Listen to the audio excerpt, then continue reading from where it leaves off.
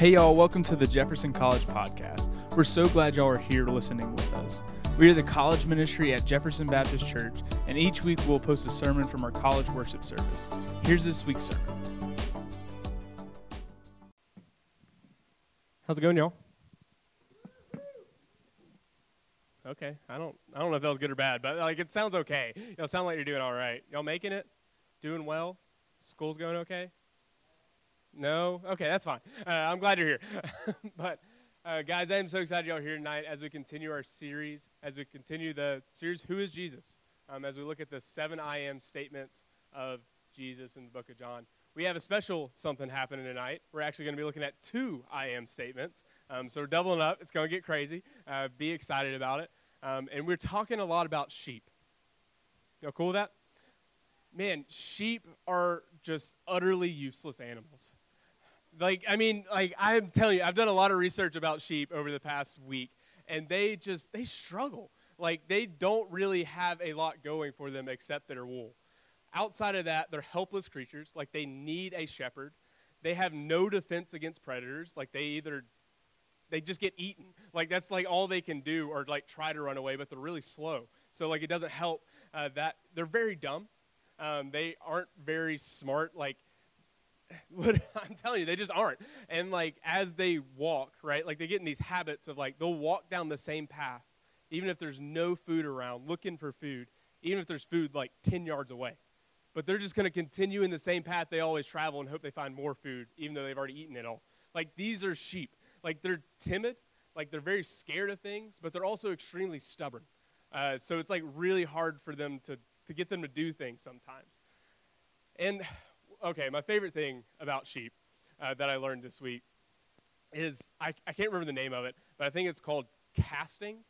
So essentially what happens is these sheep, especially when they're healthy, which means fat, plump, or have a lot of wool on them, every now and then they'll lay down in a little divot or anything, and then to stretch their legs, they'll lay on their side a little bit and stretch their legs. And something happens in this moment where their center of gravity changes and they are no longer on their feet. And when sheep are no longer on their feet, they freak out, right? They panic. And so they scratch and all this stuff and kick their legs around, and then they end up on their back. And they will literally die there because they cannot do anything to get them on their feet unless a shepherd comes and picks them up and puts them back on their feet. That's sheep, right? And the most flattering thing about sheep is sheep are referred to over and over through Scripture, and they relate to humanity. Makes us feel good. It's tough. It is really tough, right? These sheep, even though they live on the struggle bus, they are what Jesus looks at us and sees. And in this time, in this culture, when he's saying the things that he's about to say in John 10, they know what sheep are. They know sheep are a very, frustrating animal. They don't get out of the way when you tell them to. They're very dumb, but they're also very valuable. And these sheep, while they are not the most, the best animal to be compared to, it's what Scripture over and over and over again says we are. Sheep is actually the number 1 mentioned animal in the Bible. That's just a fun fact for you. It doesn't have anything to do with what we're talking about. So tonight, we're looking at sheep and how they are completely helpless without a shepherd and what a shepherd does for them. We're looking at these 2 I am statements of I am the door and I am the good shepherd in John chapter 10. And as we look at these 2 statements, I'm going to pull out 3 characteristics of the good shepherd and what he is, and then also 3 ways that we can respond to the good shepherd. So last week we covered in chapter 8, we covered I am the light of the world, right? That was the last I am statement we covered. And then in chapter 9, what happens in the book of John, Jesus heals a blind man that was blind from birth, which causes a lot of issues in their society. Because Jesus does this on the Sabbath, the Pharisees, therefore, are very upset about it. And they are arguing, saying this man's from Satan. And then there's another group that's saying no one but God can heal the blind man. So there's these two groups that are basically fighting it out. One of them saying that Jesus is from Satan, and the other one saying that he is from God. And at the end of this story, the blind man looks at Jesus Or Jesus looks at the blind man and says, will you worship the Son of God? And he said, who is it? And he said, you're looking at him. And then he worships him. And that's what is preceding us as we enter into John chapter 10 tonight. So we'll be in John chapter 10, starting in verse 1. Truly, truly, I say to you, he who does not enter the sheepfold by the door, but climbs in by another way, that man is a thief and a robber. But he who enters by the door is the shepherd of the sheep. To him the gatekeeper opens, the sheep hear his voice, and he calls his own sheep by name and leads them out. When he has brought out all his own, he goes before them, and the sheep follow him, for they know his voice. A stranger they will not follow, but they will flee from him, for they do not know the voice of strangers. This figure of speech Jesus used with them, but they did not understand what he was saying to them. So Jesus again said to them, truly, truly, I say to you, I am the door of the sheep. I am the door of the sheep. All who came before me are thieves and robbers, but the sheep did not listen to them. I am the door. If anyone enters by me, he will be saved, and will go in and come out and find pasture. The thief comes to steal and kill and destroy, and I came that they may have life and have it abundantly. We'll pause right there. This is a really well-known passage of Scripture, and we're going to have to just dive into the context here, because as 21st century Americans, we know very little about sheep. I mean, is that true? Y'all know a lot about sheep? Absolutely not. Cool. All right, so we're going to walk through a lot of what just was said by Jesus as we dive into this text. So he opens up and basically says, all right, there's a thief that gets into the sheepfold. Okay, so what's a sheepfold? That's important to know because it's very central to the text, right? Essentially what a sheepfold is just a pen. So there's like two types. There's one they have out in the field, out in the pasture, really small, just for their flock of sheep. And then there's a communal sheepfold, which is essentially in town, it's in the city, and all of the people put their sheep in this thing. And it's an area, it's like a courtyard surrounded by rocks that make a wall around it, right? And then there's this one area, it's probably about yay wide, where the sheep come in and out. And in this area, at night, once the people bring their sheep, put them in there, there's what we call a gatekeeper usually, especially if it's a communal one. And they'd hire this guy essentially to make sure the sheep don't leave and nothing gets into the pen.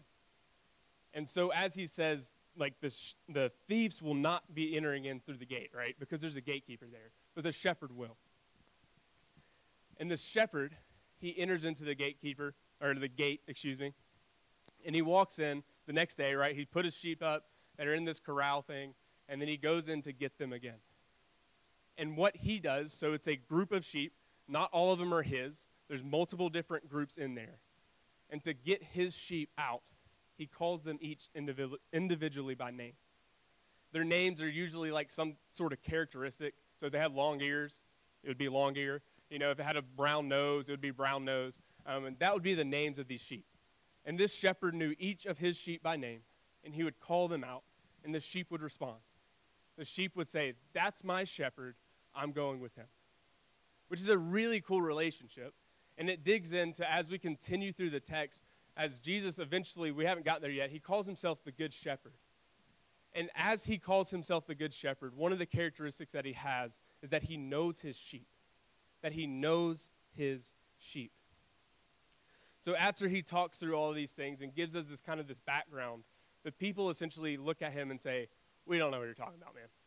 Like, we don't know what's going on. Like, we know all about sheep. We know all about the context of what you're saying, but we don't know what you're actually saying. So he is showing them through this illustration and through this iconic picture of who Jesus is. He's showing them that he knows his sheep very well. He knows his sheep by name. He has an intimate relationship with them. So one thing that, I think it was in college when somebody told me this, it was one of my friends. I looked it up. It's actually a quote by somebody else, so I gave my friend credit for this for years, but I looked it up this week, and it's not his quote.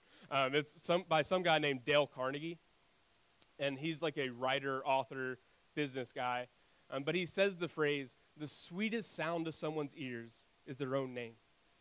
The sweetest sound to someone's ears are their own name. So essentially what he's saying here is when someone says your name, it has a huge impact. It has a huge impact because that person knows you. That person cares about you. That person took enough time to remember who you were. You are known by them. And so when someone says your name, your identity, who you are, it's the sweetest sound to your own ears. And this quote by Dale Carnegie really gives us insight into this whole phrase about Jesus knowing his sheep by name. He doesn't just know them by name because he has to. He knows them by name because he chooses to care for them. He chooses to love them and to know them intimately. A relationship between a shepherd and a sheep was a very personal one because they spent literally all of their days together. The only time they were apart was at night. And even sometimes they weren't apart at night. Because sometimes they're out in the pasture, right? And they set up one of these other corrals and they sleep with them. It's one of those relationships that, like, I don't even know what to compare it to in today's society. But essentially, like, these shepherds and these sheep know each other more than anything.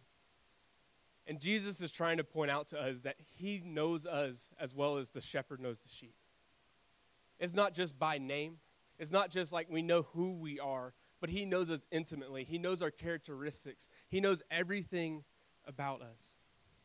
He cares deeply about us. We see in another parable in the lost sheep, right? So Jesus is another parable where he's saying he's the good shepherd, and there's 100 sheep. And one of these sheep leaves the fold, leaves the flock, and goes off by its own.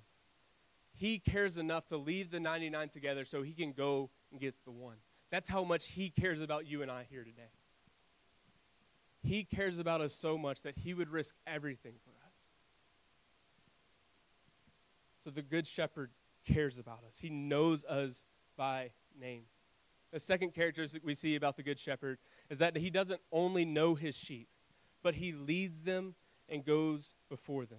He leads them and goes before them. We see this in verse 3 and 4.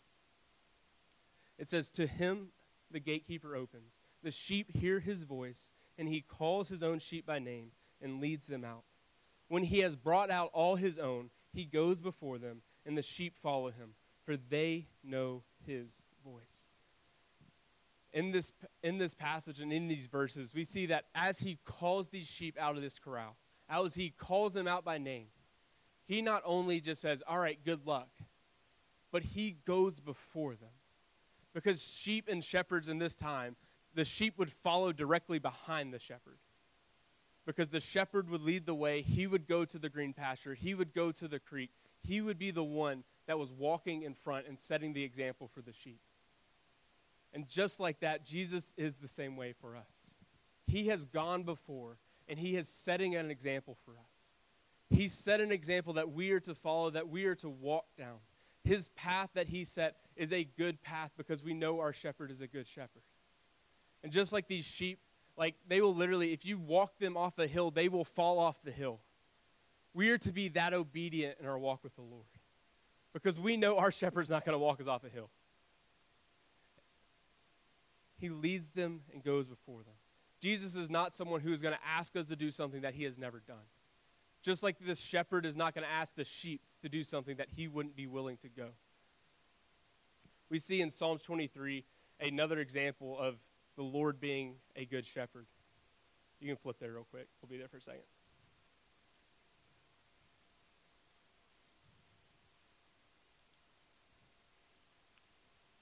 Psalms 23 says this, "The Lord is my shepherd. I shall not want. He makes me lie down on green pastures. He leads me beside still waters. He restores my soul. He leads me in paths of righteousness for his name's sake. And even though I walk through the valley of the shadow of death, I will fear no evil. For you are with me. Your rod and your staff, they comfort me. You prepare a table before me in the presence of my enemies. You anoint my head with oil. My cup overflows. Surely goodness and mercy shall follow me all the days of my life. I shall dwell in the house of the Lord forever." This example of a good shepherd is exactly who Jesus is for us. He not only cares about us, he not only knows us, but he provides for us. He takes us to the green pasture. He takes us where we need to go. He gives us a place to rest. He gives us a place to be comforted by him. He leads us where we need to be. So the question is, are we going to follow him there? He leads us to restoration. He leads us down paths of righteousness. Are we going to walk behind him? In verse 9 and 10, we see him shift from saying, like, he is the good shepherd, to make a very interesting quote, honestly, that the people were not expecting. Like, if anything, they were expecting him to say that I am a good shepherd. We get that later on. But in John chapter 10, verse 9, sorry, I'm trying to get there. He says, I am the door. If anyone enters by me, he will be saved and will go in and out and find pasture. What on earth does that mean, right? So what does it mean that he is saying that I am the door? Remember our context, right? He's talking about a sheepfold. And a sheepfold doesn't actually have a gate like we do today. It doesn't actually have a door that you can open and close. When he is saying, I am the door, he is saying that I am going to stand in between. I am going to stand in between the gap in the wall, and I am going to protect you. I'm going to guide you. And only through me can you enter into salvation. By saying, I am the door, he is saying, I am the only way that you are going to get in. And not only am I the only way that you're going to in, but once you're in, I'm going to protect you. I'm going to protect you. I'm going to provide for you, and I'm also going to lead you back out. I'm going to lead you back out to pasture. I'm going to lead you back out to what you need, because that's what Jesus does for us. He leads us where we need to be. He protects us, and he guides us. He not only promises eternal life for us, he doesn't only promise salvation for us, but in verse 10 we see that he promises life and life abundantly. While the thief brings death and he's there to steal, kill, and destroy, Jesus says, I am here so that you can have life and life abundantly. This is a very crazy promise that Jesus places right here, because he's essentially saying, once you enter into the door, once you come through me to salvation, once you place your faith in me for salvation, then I'm going to give you life and life abundantly. You are going to have the best life even though you are a sheep. Even though you are dumb, even though you make mistakes, even though you are prone to wander, I am going to give you the best life that you can have here. I'm going to fulfill you spiritually like you will never even guess could be possible. I am to give you life and life abundantly. This doesn't necessarily mean that we're going to be rich, right? This doesn't necessarily mean that we're going to have all of the possessions that we want. But Jesus saying that you're going to have life and life abundantly, this means we're not called to this dull, dying, miserable life. We're not here to just be these martyrs. We're here to be people that follow Jesus and are abundant in our fulfillment and our joy and our purpose, because we have a relationship with the Good Shepherd. We have a relationship with him, and that is so good. That is life and life abundant. It's fulfillment that we have through a relationship with Jesus Christ. So we have seen so far in the text that the Good Shepherd knows his sheep. He not only knows his sheep, but he leads them and goes before them. And lastly, he lays down his life for his sheep. Let's pick up in verse 11. I am the Good Shepherd. The Good Shepherd lays down his life for the sheep. He who is a hired hand and not a shepherd, who does not own the sheep, sees the wolf coming and leaves the sheep and flees. And the wolf snatches them and scatters them. He flees because he is a hired hand and cares nothing for the sheep. I am the Good Shepherd. I know my own, and my own know me. Just as the Father knows me, and I know the Father, and I lay down my life for the sheep. And I have other sheep that are not of this fold. I must bring them also, and they will listen to my voice. So there will be one flock and one shepherd. For this reason the Father loves me, because I lay down my life that I may take it up again. No one takes it from me, but I lay it down of my own accord. I have authority to lay it down, and I have authority to take it up again. This charge I have received from the Father. So the third and final thing we see is that a good shepherd lays down his life for his sheep. So Jesus introduces a new character in verse 11. He brings this guy in who's a hired hand. And essentially it's just someone who is hired to watch the sheep, right? Hired to be a shepherd. But this person has no relationship with the sheep. He doesn't own the sheep. So when trouble comes, when death comes to his table, he's out of there. He wants the sheep to die because he wants to live. But a good shepherd doesn't want that. A good shepherd would lay down his own life for his sheep. So when the wolf comes, he would fight it off. So when the wolf comes, he would be there for his sheep, and he would die for them because that's how much he cares about them. Which is exactly what our good shepherd did. Is he came to this earth so that we might have life and life abundantly, because he lived a perfect life. And not only was his death sacrificial, but his life as well. Because in his death, he died for us on the cross. He gave it up for us. This is a really important theological point that is just thrown into this parable, essentially, is that Jesus is saying that I was not killed on the cross. The Jews and the Romans did not kill me on the cross. I gave up my life on the cross. This is important for a couple of reasons. Because if Jesus was killed, he would not be sovereign over his life and his death. But the fact that he gave up his life means that he is sovereign over even his own life. And he is not only sovereign over his own life, but he is also willing and able to raise his life back up again. This shows us that he did give up his life, but in his resurrection, he also had authority over death, claiming victory over death and sin, proving his deity, proving that he was not only man, but he was God as well. This is a really important fact for us because he is willing to lay down his life for us.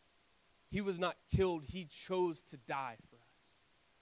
He was not just put on a cross and hung there and said it was for us, but he voluntarily went to the cross and gave up his life for us. That's what love is. That's what care is.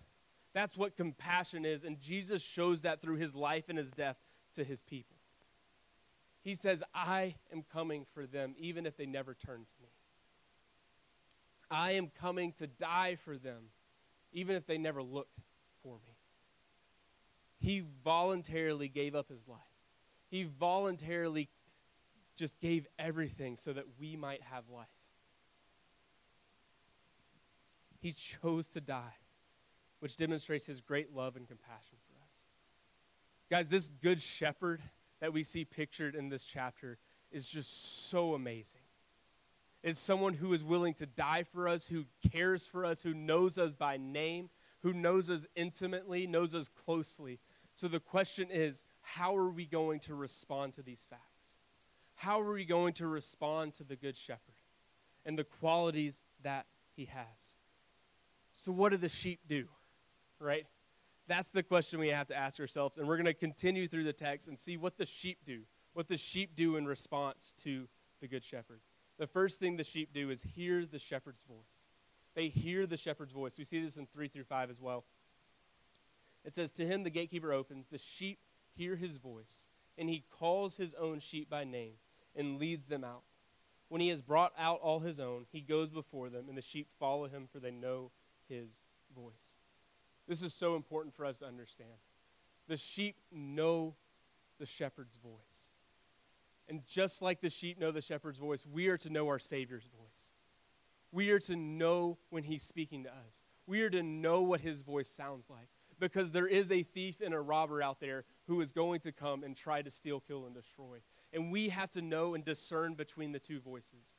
And we live in a world where there is hundreds of voices that we have to discern between. And the only way that we can know our shepherd's voice is to spend time with him. Is to spend time in his word, to spend time in prayer, to spend time in his church. Because if we don't spend time with the shepherd, we're not going to hear his voice. We're not going to know his voice. And not only do we hear his voice, not only must we spend time with him in order to know what he wants for us, but we must also follow the shepherd. The sheep must follow the shepherd. They hear his voice, they hear him calling out to them, and they take the first step and say, that's my shepherd, I'm going. Wherever he goes, I am going. Wherever he goes, I am there, because I know who my good shepherd is, and he is worthy of following. I know my good shepherd is going to bring me to green pastures. I know he's going to bring me to still waters. I know he's going to bring me through the valley of the shadow of death if that's where we're at, because he is with us. He is there to comfort us. We are to follow the example that Christ has set before us. The example of him going and him living his life here on earth. That is the example. That is who we are supposed to live like. The sheep were walking behind the shepherd, but we are to walk with the shepherd. We are to walk with him and follow his steps, follow his character, follow his voice, and be faithfully obedient to everything that he calls us to do. In order to be faithfully obedient to everything he calls us to do, we must first know his voice, and then we must follow the shepherd. And the last thing the sheep know is that they know the shepherd. We see this in verse 10. It says not 10. Forgot it. I got it. So verse 14, excuse me. It says, I am the good shepherd. I know my own, and my own know me. Just as the Father knows me, and I know the Father, I lay down my life for the sheep. This is an intimate knowledge of who Jesus is. The sheep know the shepherd. They know his voice. They know his steps. They know who he is. And we as people are to know the shepherd. If that means we have never known the shepherd, if we never walked in faith and followed him through the door, we need to do that here tonight. We must enter through the door because he has laid down his life and given us an opportunity to have life. So the question is, have we entered into a relationship with him? Have we truly known who the good shepherd is? And if we have entered into a relationship with him, are we truly spending time with him? Are we truly getting to know who Christ is? Because it's through Christ alone that we can enter into his flock. And he not only brings, in verse 16, we see that he not only brings the Jews, but he brings the Gentiles, which is thankful for all of us because that's where we are. We are the sheep of another flock that he brings into his own. We are the sheep of another fold that he cares enough for to go and die for. Once we enter into this flock, we need to follow him. We need to live in fellowship with him because we know he protects us. We know he provides for us. We know he guides and cares deeply for us because the good shepherd is so, so good to us. The good shepherd is so worthy of following. He's so worthy of knowing. And if you do not know him here today, I pray that you do before you leave these doors. Because he is so, so good. As we conclude tonight, I want to just kind of finish with a quote. I think that it just sums up everything that we've kind of gone through. So this word good that we've been using all the night as we've looked at the Good Shepherd, it really means beautiful. It means excellent. It means just amazingly good, amazingly beautiful. And Charles Spurgeon, he when he's studying this passage, he said this about Jesus. He says, there is more in Jesus, the Good Shepherd, than you can pack away in a shepherd. He is the good, the great, the chief shepherd, but he is much, much more. Emblems to set him forth may be multiplied as the drops of the morning, but the whole multitude will fail to reflect all of his brightness. Creation is too small a frame in which to hang his likeness. Human thought is too contracted. Human speech is too feeble to set him forth to the full. He is inconceivably above our conceptions, unutterably above our utterances. Yes, Jesus is the good shepherd, but Jesus is so much more than that. So much more than words could ever say, so much more than thoughts could ever think, because he is greater than creation itself. He is worthy of knowing. He is so, so beautiful. So the question is, do we truly know the Good Shepherd? Do we truly know this Jesus that is so much better than just a shepherd? Do we truly know this Jesus, and do we truly follow after him? If you've never entered into this relationship with the Good Shepherd, who knows us and cares for us and is willing to lay down his life for us, I pray that you submit to him today. I pray that you place your faith in him tonight. And if you are already a part of his flock, if you are already a part of the fold that he has? Do we know his voice? Do we know what he is calling us to do? And are we faithfully, obediently following wherever he would lead? So that we can live a life that is life and life abundant.